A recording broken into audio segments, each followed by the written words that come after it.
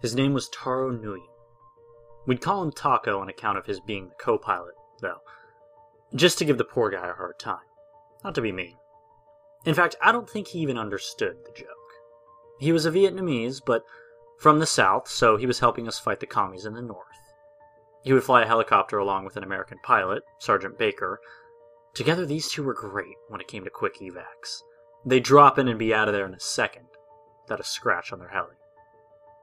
After a long week of holding down a bunker outside of Saigon, men began to get sick. But not just sick, more sick than usual. The weird thing is, it hopped from person to person. Only one person would be sick at a time, and he'd either die or vomit until he'd wish he was. We quickly noticed changes in the sickness, though. At the end of their run, the poor bastard that'd gotten sick would vomit tremendous amounts of blood. Then, if not right after, they'd soon collapse with bodily fluids leaking out of their mouths, noses, ears, sometimes even eyes. When it was time to leave that post, we all packed up. We'd meet Taco and Baker at the nearest clearing, big enough for them to land their chopper.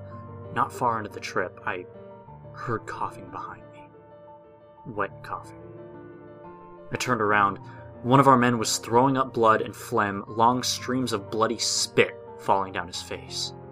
Another guy held his hand out and put it on his shoulder. The sick fella collapsed before we could ask if he was alright.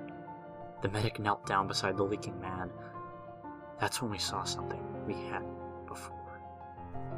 The sickness literally jumped from the dead man to the medic. A black ooze made its way down his face along with the blood, and then jumped into the medic's mouth.